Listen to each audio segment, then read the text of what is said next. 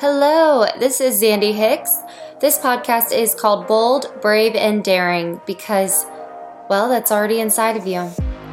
You can choose to be bold, brave, and daring every day of your life, and this podcast teaches you how to walk through life with God, Him showing you how to become bold, brave, and daring. This podcast is like letters from God Himself, so stay tuned because I know that He wants to speak right to you.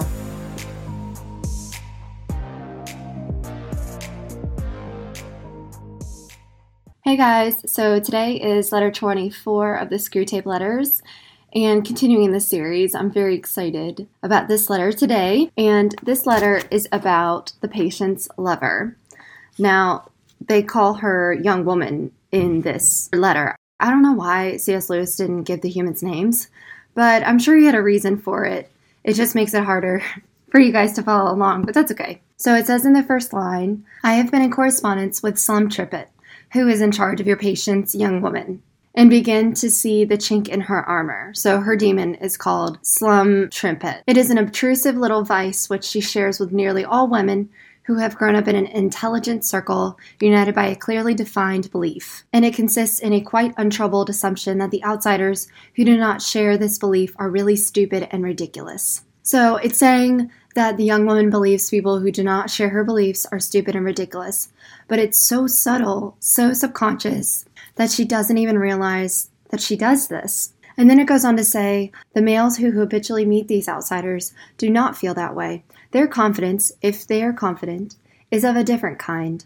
Hers, which she supposes to be due to faith, is in reality largely due to the mere color she has taken from her surroundings.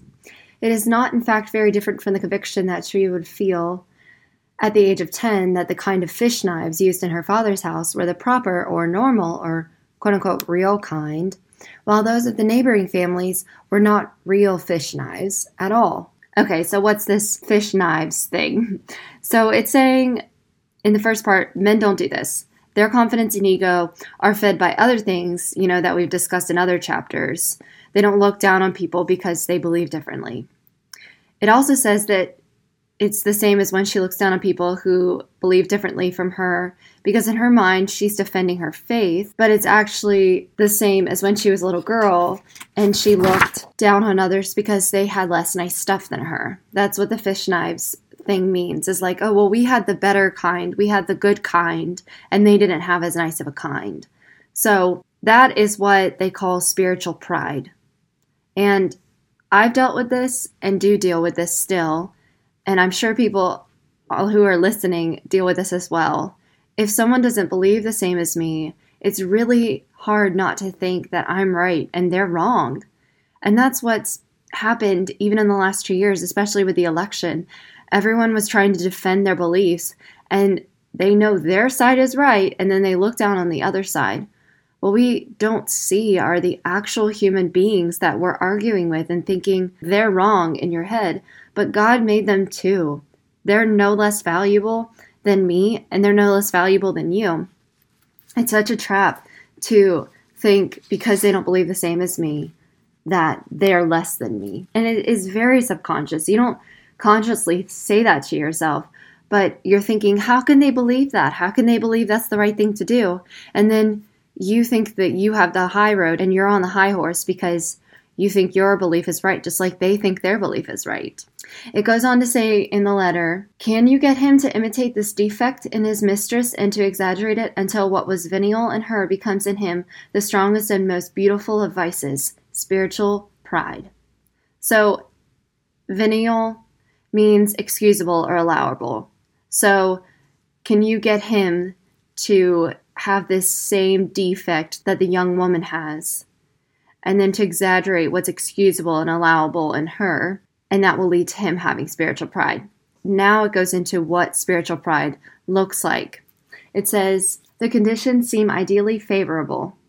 The new circle in which he finds himself is one of which he is tempted to be proud for many reasons other than its Christianity.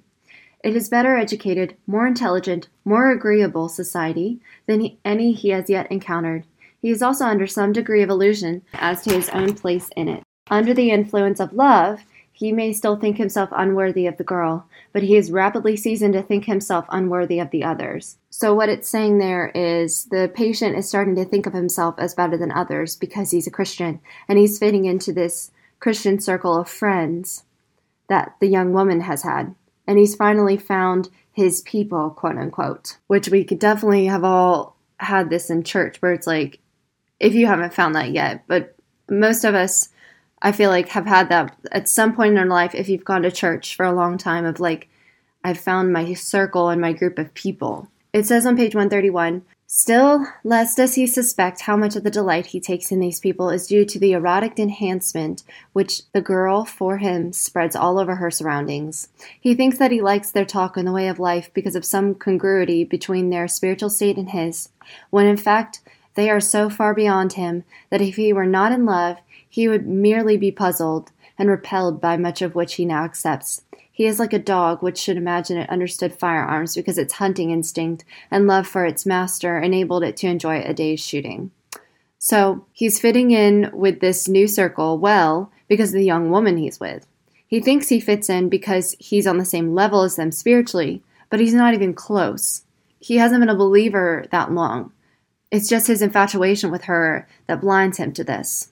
So the next part goes along with that. It's saying, get him to think he's found a new level of people to hang out with, and then when he hangs out with non-believers, make him believe that they're dull and less entertaining than the circle of believers, when the difference is actually just that the young woman isn't there with the non-believers.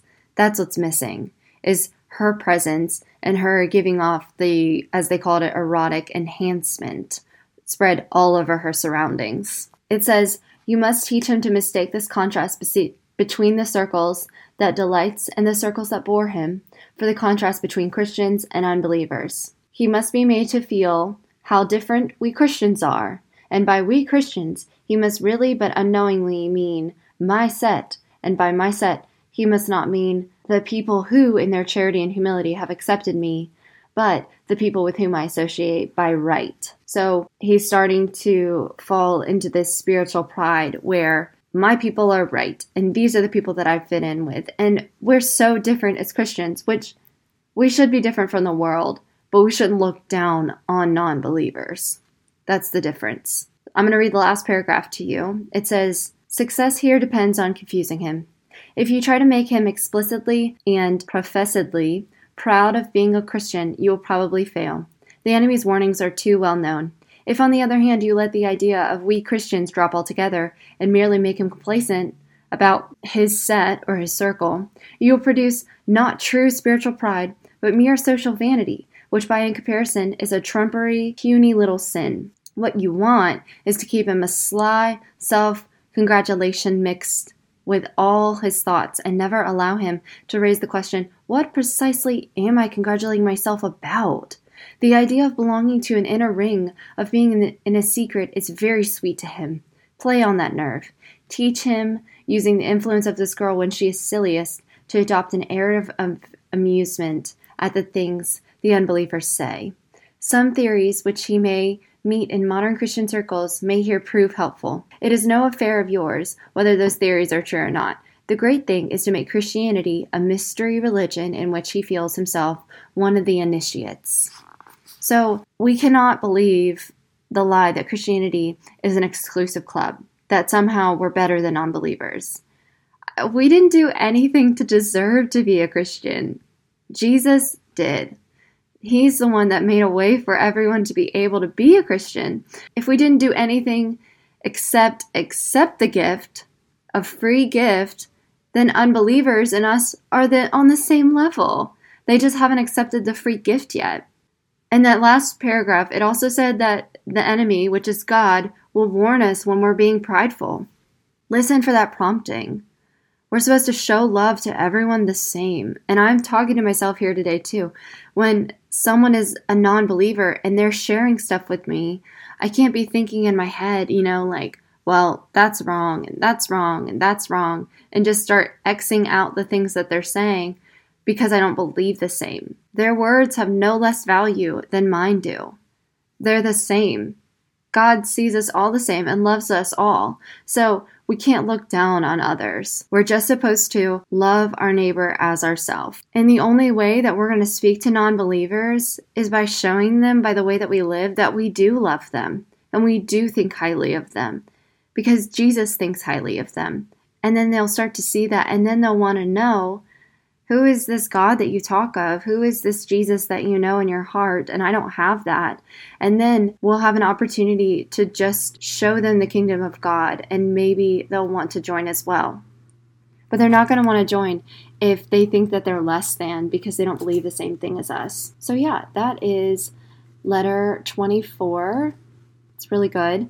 And yeah, I will talk to you guys about letter 25 tomorrow. I am excited about that one too. I hope that you have a good day and that you're enjoying this series because I'm enjoying it. Thank you for listening to my podcast today. Bold, Brave, and Daring is all about making you bold, brave, and daring. Like I say, because it's already inside of you and God wants to show that to you. So if you have any questions, please DM me, message me. I would love to hear your questions or about what God has done in your life. So let me know, comments, and I love you, and I hope that you have a wonderful week.